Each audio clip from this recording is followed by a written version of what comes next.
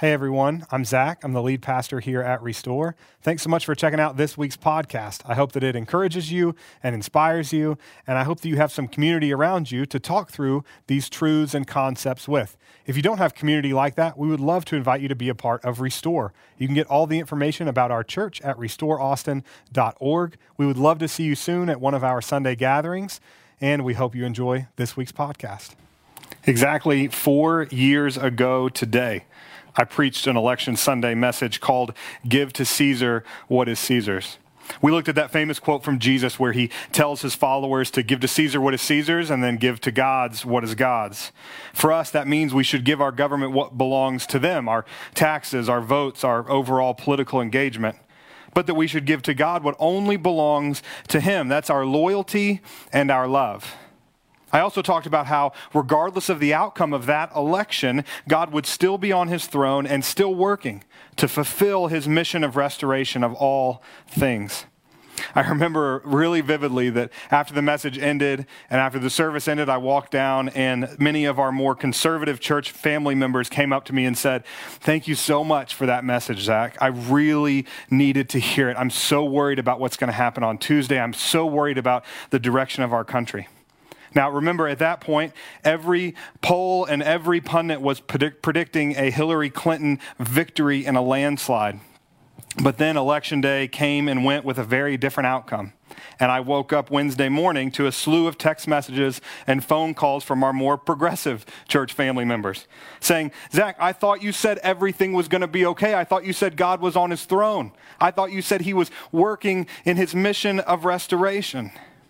I assured them that that was still true, that he was still on his throne, and that he was still working. But as Election Sunday creeped ever closer this year, over the last couple of months, I began to think and pray about what I should do this time. I considered ignoring it completely and just continuing in whatever series we were in. But honestly, that didn't really seem like the right thing to do. And it was not, we weren't able to do it because God had somehow divinely placed it where a series was ending last week and a new one was starting next week. And we had this gap already there. I also considered just preaching basically the same message I preached 4 years ago because I still believe that it's true. But as I thought more about it, I realized that even though the message from 4 years ago was still true, it was incomplete. You see, even though I'd urged Christians to give our loyalty and love to God first, I realized that somewhere along the way, many of us have gotten it backwards. You see, we've given to God what is Caesar's, and we've given to Caesar what is God's. And it's way past time for us to make this right. One quick note before we get into today's message. You see, when I prep and teach during a normal week, I start every time by reading and praying through whatever scripture passage we're in. And as I read and pray, I am searching for the one big idea that Jesus wants to share through me to our church family that week. I then focus in on that one idea and build everything else in the message around it. I also try to make it easy to remember so that you can go throughout your next week and be helped by whatever it is we discussed. Today's message is not like that. It has a few different big ideas. It has a few different key takeaways. We're going to be covering a lot of ground this morning. And I think it would be really beneficial for you to take notes. If you have a phone, if you've got an old school paper and pencil, whatever it is, I think it would be really beneficial for you to write some things down. I tell you all that because despite the title, this message is not just about how you vote. It's about political engagement in general. Why I believe we should be engaged politically as Christians, how we've too often done it poorly, and how we can do it better now and in the future. So buckle up. Here we go. Now, if you've been around our church for a while, you know I've never spoken positively or negatively about a politician or a political party from the stage. And I won't be starting that today. Why? Well, first, because I'm bound by the Johnson Amendment, which prohibits nonprofit organizations from endorsing or opposing political candidates. But more importantly, I just don't find it helpful. You see, as soon as I start talking about a politician or a party, I immediately divide the audience, and that is the opposite of what I'm trying to do today. My goal is to bring unity and clarity to Christians who are wondering how they should vote, and more broadly, how they should engage politically.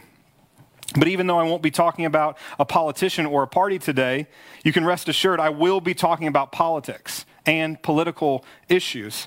This is not the first or the last time I will talk politics from the stage. In fact, I think there's a case to be made that I touch on politics every single week that I preach, because Scripture has political implications. Jesus has political implications. When people feel I'm being too political, or more to the point, when they feel I'm teaching something that contradicts their preferred party or politician, I'll usually get texts or emails with the ever popular phrase, "Zach, just preach the gospel." To those folks, I simply ask, what part of life should the gospel not affect? Shouldn't the good news of Jesus Christ change everything? Shouldn't the Scriptures inform how we live every part of our lives? Frankly, I get really frustrated with the just preach the gospel crowd and how narrow their view of the gospel really is. If we strip the good news of Jesus down to only personal spirituality, we create a gospel that is unrecognizable from the one that Jesus lived and taught. The true gospel changes everything. In the book of Mark, widely considered to be the first gospel account recorded, the first words out of Jesus' mouth are, "The time has come, the kingdom of God is at hand." Just that word, kingdom, was incredibly political in the first century Roman world. Jesus is claiming that he has come to usher in the kingdom of God. That was a declaration that the Roman kingdom, the Roman Empire, was not of God and that it was on its way out. Now, we don't call political units kingdoms anymore, so it's difficult for us to understand just how politically significant the kingdom of God language really was. So if we update it to our modern vernacular, we could easily hear Jesus saying something like, "The time has come, the government of God is at hand," or "the United States of Jesus Christ is at hand." Jesus was making a radical political statement. And with that statement, Jesus started his revolution. And obviously, his revolution wasn't only political, it was spiritual too, and it was social too, but my point remains the same. Saying that Jesus and the kingdom of God aren't political is a ridiculously unbiblical statement. Now, if you aren't convinced by Jesus' first words, consider Jesus' first sermon. At the very beginning of his public ministry, he goes back to his hometown of Nazareth to teach in the synagogue there. Here's what he says: "The Spirit of the Lord is on me, because he has anointed me to proclaim good news to the poor. He has sent me to proclaim freedom for the prisoners and recovery of sight for the blind, to set the oppressed free, and to proclaim the year of the Lord's favor." Then he rolled up the scroll, gave it back to the attendant, and sat down. The eyes of everyone in the synagogue were fastened on him, and he began by saying to them, Today, this scripture is fulfilled in your hearing." Jesus says he's come to bring freedom and support to the poor, the prisoners, the sick, and the oppressed. He says that he is going to proclaim the year of the Lord's favor. That phrase, the year of the Lord's favor, harkens back to a Jewish practice called the year of Jubilee.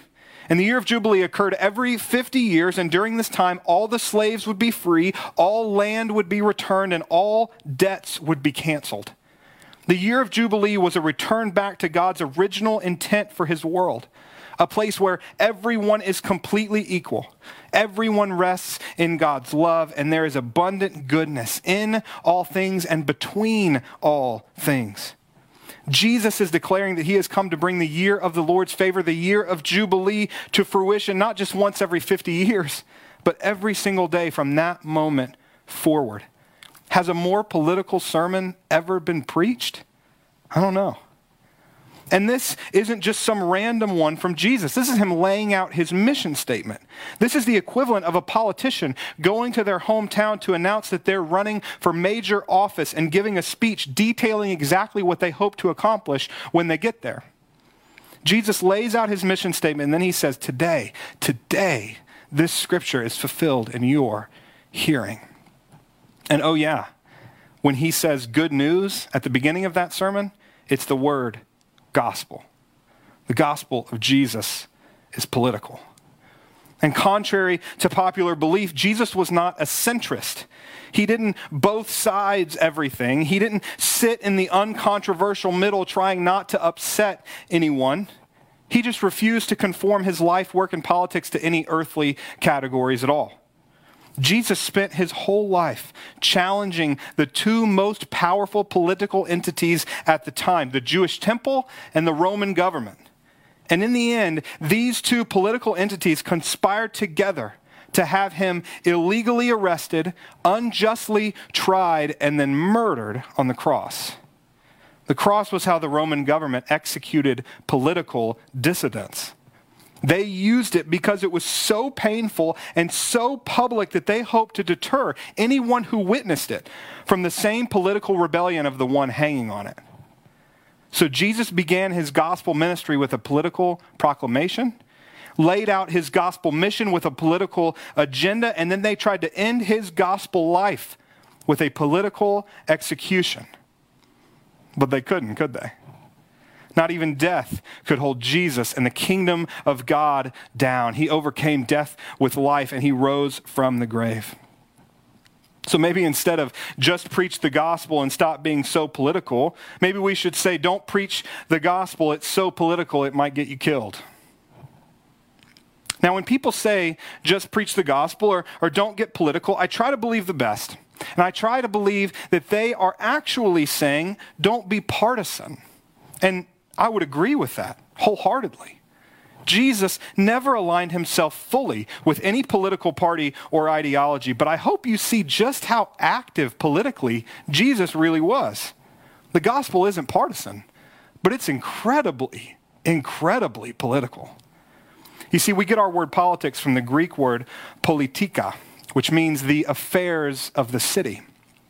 Politics are the process of making decisions that affect the everyday lives of people in our cities, our country, and our world. Politics and government are all around us. So statements like just preach the gospel and don't get political are not only unbiblical, they're totally unrealistic. There is no part of our lives that aren't affected by the gospel and by the political implications of it. In her brilliant new book, The Liturgy of Politics, Caitlin Chess paints a picture of just how political our everyday lives really are. Here's what she says. Our common life together will always involve the government in some way. When we wake up in the morning, our eyes open in neighborhoods that are determined by politics. The racial and ethnic makeup of our communities aren't an accident. They are greatly influenced by government decisions about zoning laws and a long history of legal segregation. The schools we attend are also implicated. Local and national policies affect the opportunities our neighbors have access to. The stores we shop at are governed by policies that protect or neglect workers and businesses. The food we buy is influenced by policies that subsidize or regulate food industries. The cars we drive require gas, an industry with significant political implications for foreign policy and environmental law. If we're truly concerned about our neighbors, then we'll inevitably come into contact with even more political questions. When we work at a local food pantry, we're working amidst a number of regulations that determine how nonprofits function. We're interacting with a problem, poverty, that has varied political causes and varied political solutions. When we help local refugee children learn English, we're sitting across the table from children whose lives have been greatly dictated by politics. The conflicts that harmed them, the way the United States processes refugees, the number we accept, and the benefits they can access.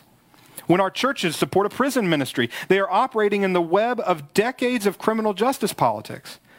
Whether or not we even serve in any of these capacities is often determined not just by our own preference, but by the politics determining the proximity we have to any of these marginalized populations. Likewise, when the youth group has to bus kids to the other side of the tracks to find a nonprofit to serve alongside, that's politics. Our lived theology has political consequences. Our lived theology has political consequences. Not a day goes by for any of us that isn't affected by politics. We couldn't completely disengage from them if we wanted to. Now, when we announced today's message, I thought we would have a lot of pushback, honestly. People thinking that it was just a ploy to grab attention, or people getting upset that we were bringing politics into the pulpit. And that's happened a little bit. But the largest chorus of voices are from people who are so thankful we're doing this. And I guess it shouldn't be surprising. Because for the last few years, I've had so many conversations with folks struggling through major political differences with their loved ones. Just this past week, I talked with someone who told me that their family canceled seeing each other this holiday season, not because of COVID, but because of their differences around this election. So many of us are wondering, how can people who love the same Jesus and read the same scriptures have such radical differences politically? I'm convinced it's because many Christians have a disorder when it comes to politics. We have disordered our loyalty, and we have disordered our love. We have placed partisan loyalties above kingdom loyalties, and we have placed love of self above love of neighbor. Let me say that again. We have a disorder. Many of us have placed partisan loyalties above kingdom loyalties, and we have placed love of self above love of neighbor. Far too many of us are more discipled by Fox News or MSNBC than by Scripture. Far too many of us are more devoted to our political party than our church family. And far too many of us are more faithful followers of a politician than we are of Jesus. We have disordered our loyalty and our love. And listen to me, the consequences have been catastrophic. We've all seen this firsthand, right? We've seen family members who claim to follow Jesus completely ignore his teachings in defense of their political preferences. We've seen friends make excuses for their preferred politician's behavior, even when it's completely antithetical to Christianity. We've even seen pastors turn their backs on the way of Jesus at the whiff of political power. Throughout history, this disorder has led to Christians not only tacitly approving, but even leading the charge in horrors like slavery, Jim Crow, the subjugation of women, ex-gay therapy, and a myriad of other oppressions. Christian philosopher James Smith says this: political and social allegiances trump religious allegiances all the time, whether in presidential primaries, under the grotesque shadow of the lynching tree, or in horrifying cases like the Rwandan genocide. We have a disorder. Now, some have claimed that our disorder was cured decades ago, but they are wrong. Our disordered loyalty and love is still wreaking havoc today. Because how can we stand up for gospel truth when we've been led to believe that all truth is relative and determined by whoever's speaking at the time most persuasively? How can we participate in Jesus' gospel mission to bring life and life abundantly to all people when the only lives that matter to the party we're loyal to are the ones that help them get elected? We can't. I don't mean this to sound harsh, but I believe that it's true. You cannot follow Jesus with disordered love and loyalty. You cannot follow Jesus with disordered loyalty and love. You can call yourself a Christian. You can check that evangelical box on a survey. You can even grab that hellfire insurance or that get into heaven free card if that's how you believe this whole thing works. But you cannot follow Jesus with disordered loyalty and love. You see, Jesus said, no servant can serve two masters. For either he will hate the one and love the other, or he will be devoted to the one and despise the other. He said, do not love the world or the things in this world. If anyone loves the world, the love of the Father is not in him. 1 John 4:8, whoever does not love does not know God, because God is love. We cannot follow Jesus with disordered loyalty and love. And when it comes to politics, this stuff that affects the everyday lives of ourselves and everyone else, far too many Christians have placed partisan loyalty above kingdom loyalty and love of self above love of neighbor. So what I'm advocating for this morning is a reordering of our love and our loyalty. We must place kingdom loyalty and love of neighbor above party loyalty and love of self, because that is the way of Jesus. The persecutor of Christians turned pastor named Paul talks about love and loyalty in his New Testament letter to the church in Philippi. Now, fascinating to understand a little bit more about the Philippian church. It was actually the first church started by Paul in Eastern Europe. We know this from Acts chapter 16. And Philippi was a Roman colony filled with a lot of ex-Roman soldiers and ex-Roman politicians, and so it was known for its patriotic nationalism for Rome.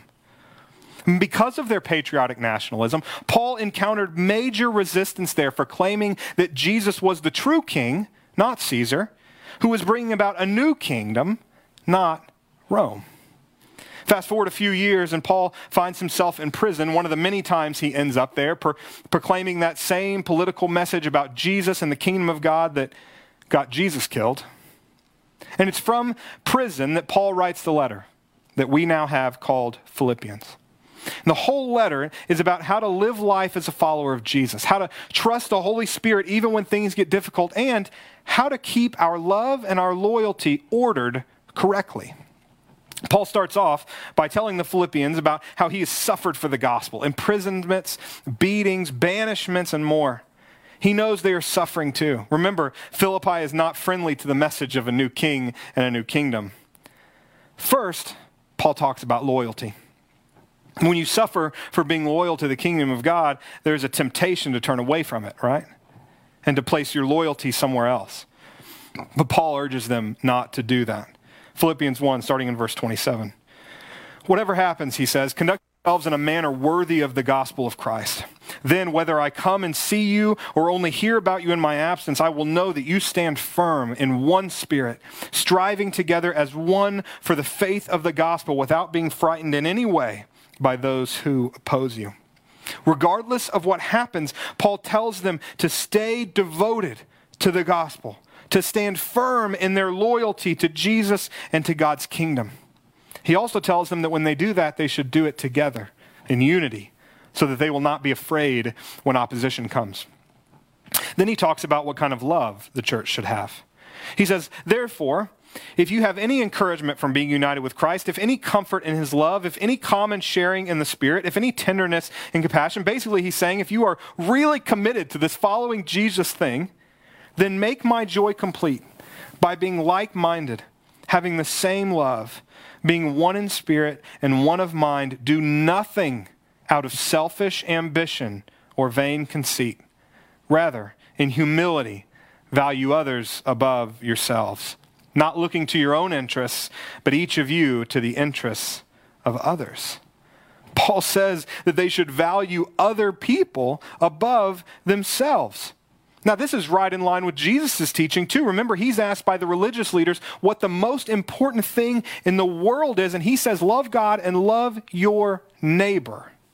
We are called to stand firm in our loyalty to the kingdom and to love others more than ourselves. Now, I want to point out something that's kind of easy to miss in this passage we just looked at. Paul actually mentions two things that can often lead to disordering our loyalty and our love. Did you catch them? They're fear and selfishness. Paul tells these Christians not to be frightened, and he tells them not to be selfish. Why? Because fear and selfishness are incompatible with the way of Jesus.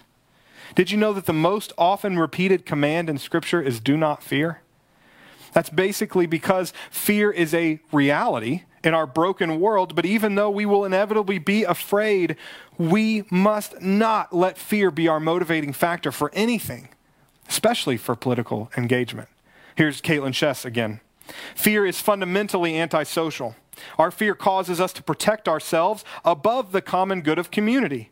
Adam and Eve hid in the garden for fear of God instead of entering into reconciliatory community with him.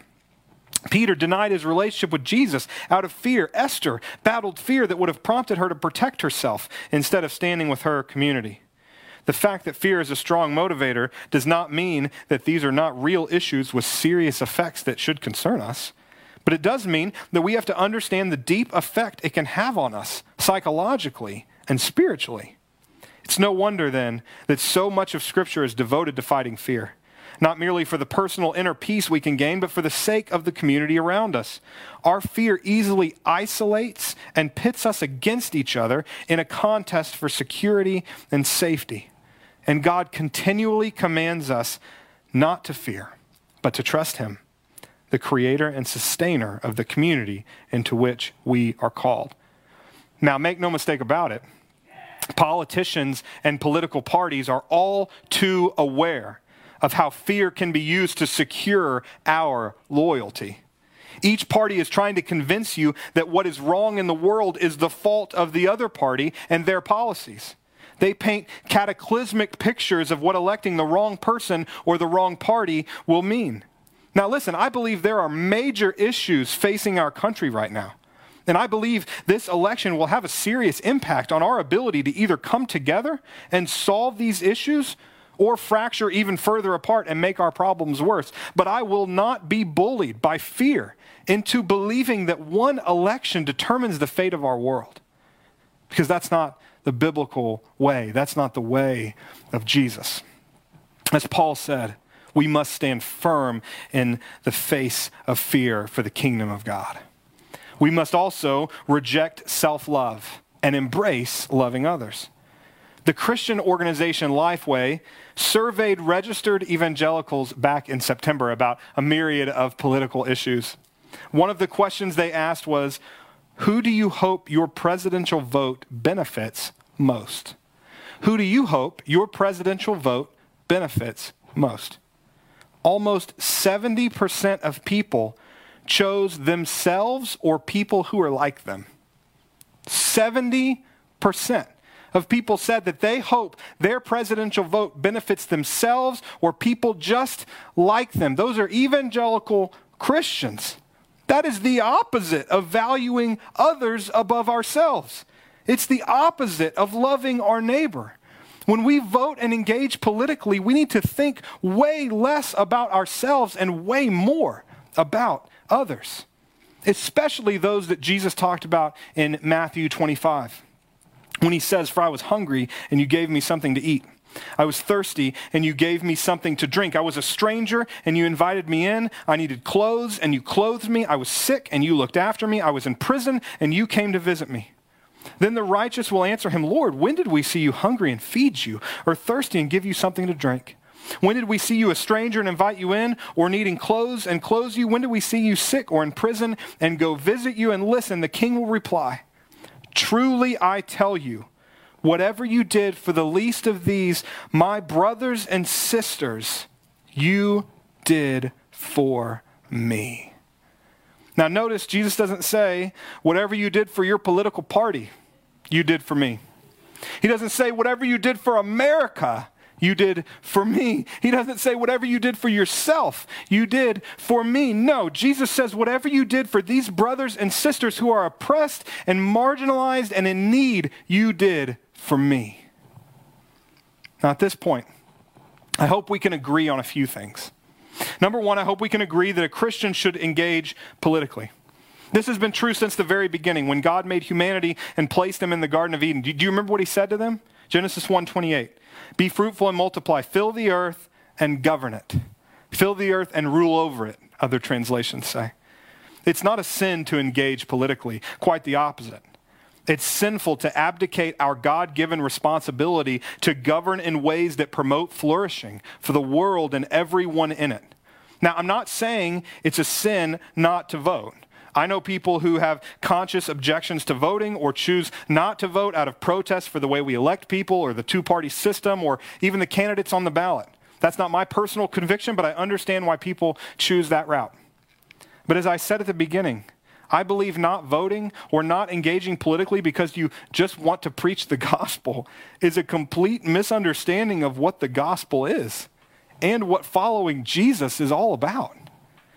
If you've heard a pastor preach against political engagement by quoting verses about our citizenship being in heaven, my guess is they conveniently left out how our heavenly citizenship is connected to our calling here on earth. When Jesus taught his disciples to pray, he said, Our Father in heaven, hallowed be your name. Your kingdom come, your will be done on earth as it is in heaven. Yes, our citizenship is in heaven, but our calling is to participate in God's plan to make the glories of heaven a reality here on earth. Our calling is not to just simply sit here and wait till we get to heaven. Our calling is to help bring heaven to earth. And a huge part of how we do that is through political engagement. So that's number one. The second thing I hope we can agree on is that a Christian's loyalty should be to God's kingdom first. This doesn't mean that a Christian can't belong to a political party. We have people here at Restore who are not only in them, but have run for major office from both major parties. Parties are not the problem. Blind party allegiance is the problem. Party loyalty above kingdom loyalty is the problem. I love what Michael Ware says. He says, we should be members of a political party because we believe things. We should not believe things because we are members of a political party. I love that. As Scripture teaches, we must seek first God's kingdom. Everything else must come second.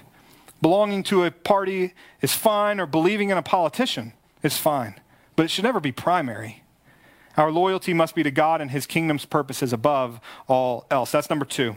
And the last thing I hope we can agree on is that a Christian's love should be for our neighbors above ourselves. Paul said that in humility, we are to value others above ourselves. Jesus said the most important thing is to love God and love our neighbor. A professor of mine at Dallas Seminary tweeted this recently, and I thought it was perfectly said. Remember, the question isn't, is this action leftist or right-wing, liberal or conservative, socialist or capitalist? The question is, does this action love my neighbor and look out for their interests more than my own? If we just asked ourselves that question before we did everything, including political engagement, our world would be transformed. Loving others isn't some disembodied act of spiritual kindness. It's not just waving at people when you see them on the street. Loving our neighbor means fighting against anything that keeps them from experiencing life and life abundantly. I believe those 3 things are mandates, and they are clear for the followers of Jesus. So the only question left we have to answer is, how do we do that? And I wish the answer was quick and pithy, but it's not. Reordering our love and loyalty requires time and effort and intentionality. We must put practices in place which continually remind us that our loyalty is to God's kingdom and our love is for our neighbor. But I have a few ideas I brought with me today. Number 1, spend more time reading Scripture than reading the news.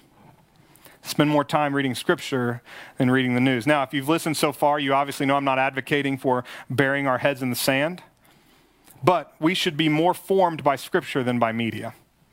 Then when we consume news and information, which I believe that you should, we are able to properly filter it through the truth of Scripture. And don't just read Scripture in isolation. Read it and discuss it with other people who are different than you.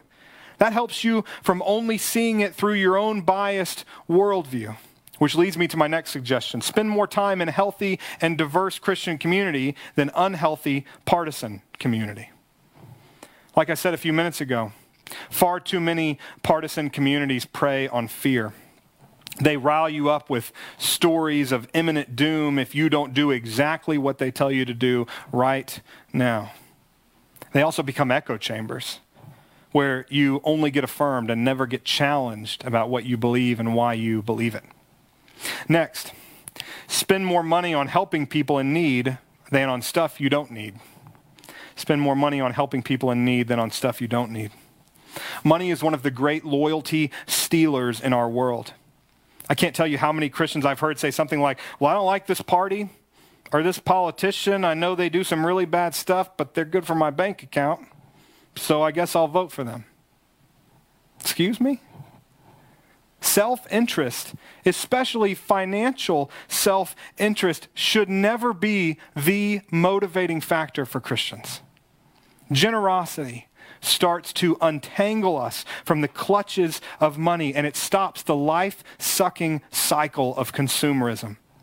When we start to see our money the way God sees it, something we use to take care of our loved ones and to serve those in need, everything changes. Next, spend more time praying than posting on social media. This one may just be for me particularly, but I hope it helps all of you as well. Spend more time praying than posting on social media. Now, there are some good parts of social media, and there are some soul-sucking parts of it too. But numerous studies have shown that extended time on social media leads to decreased levels of happiness and satisfaction. Praying does the opposite. Being still and quiet in the presence of God is life-giving. There's so much joy to be had in that place, especially when we do it with sisters and brothers together. Next, spend more effort trying to understand the perspective of others than trying to convince them of your own. Spend more time trying to understand the perspective of others than trying to convince them of your own perspective. If you want to love people, you have to listen to them. And I don't just mean waiting until they're done so you can talk. I mean actually listening. Like when they finish sharing, ask them a question. And then when they answer that one, ask them another question. You know, Jesus asked 307 questions during his lifetime. You know how many he directly answered? 3.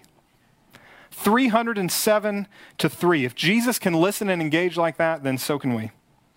Listening to someone else, especially to their story, is the quickest way to allow love to grow between you and that other person. If we are called to love our neighbors, we have to listen to them. Now, lastly, spend more energy pursuing justice for the oppressed than pursuing the approval of the powerful.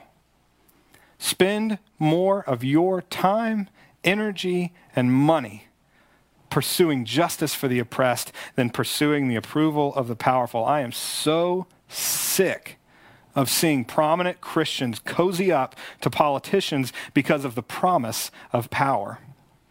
Loyalty to God's kingdom and love of neighbor go right out the window when we start making our political decisions on how we can keep or gain power.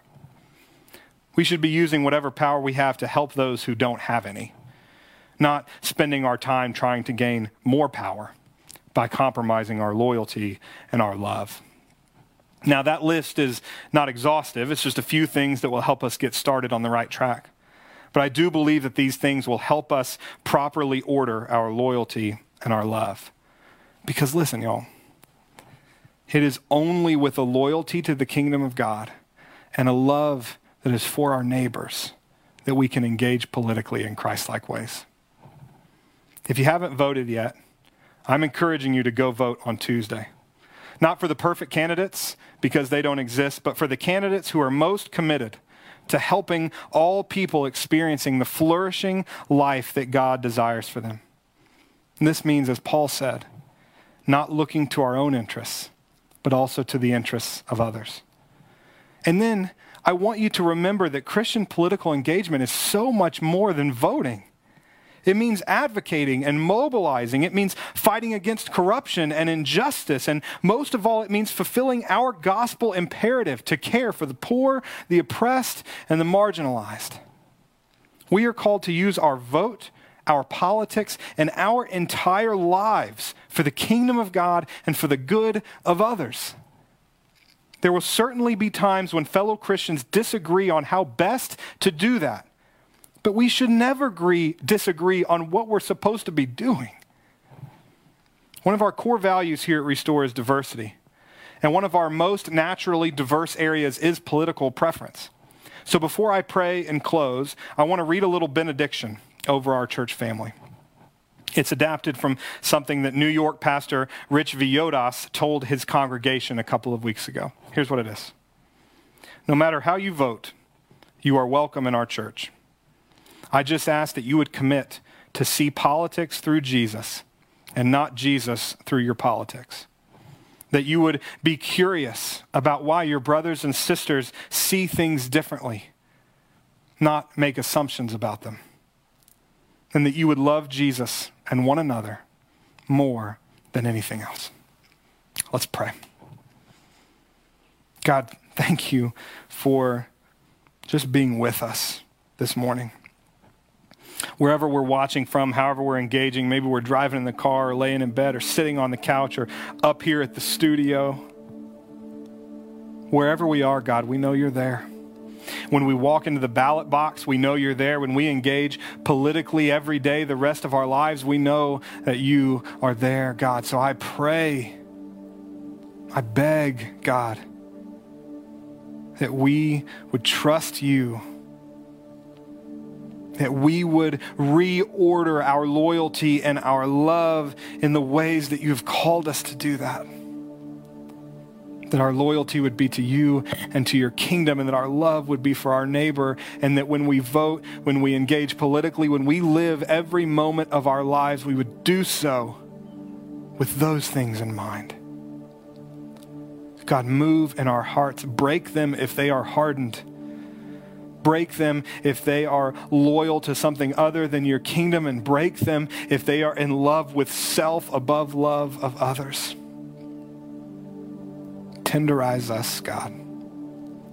Help us to follow you as we live our lives. May the gospel, the good news of Jesus Christ, change every single part of us. In Jesus' name I pray. Amen.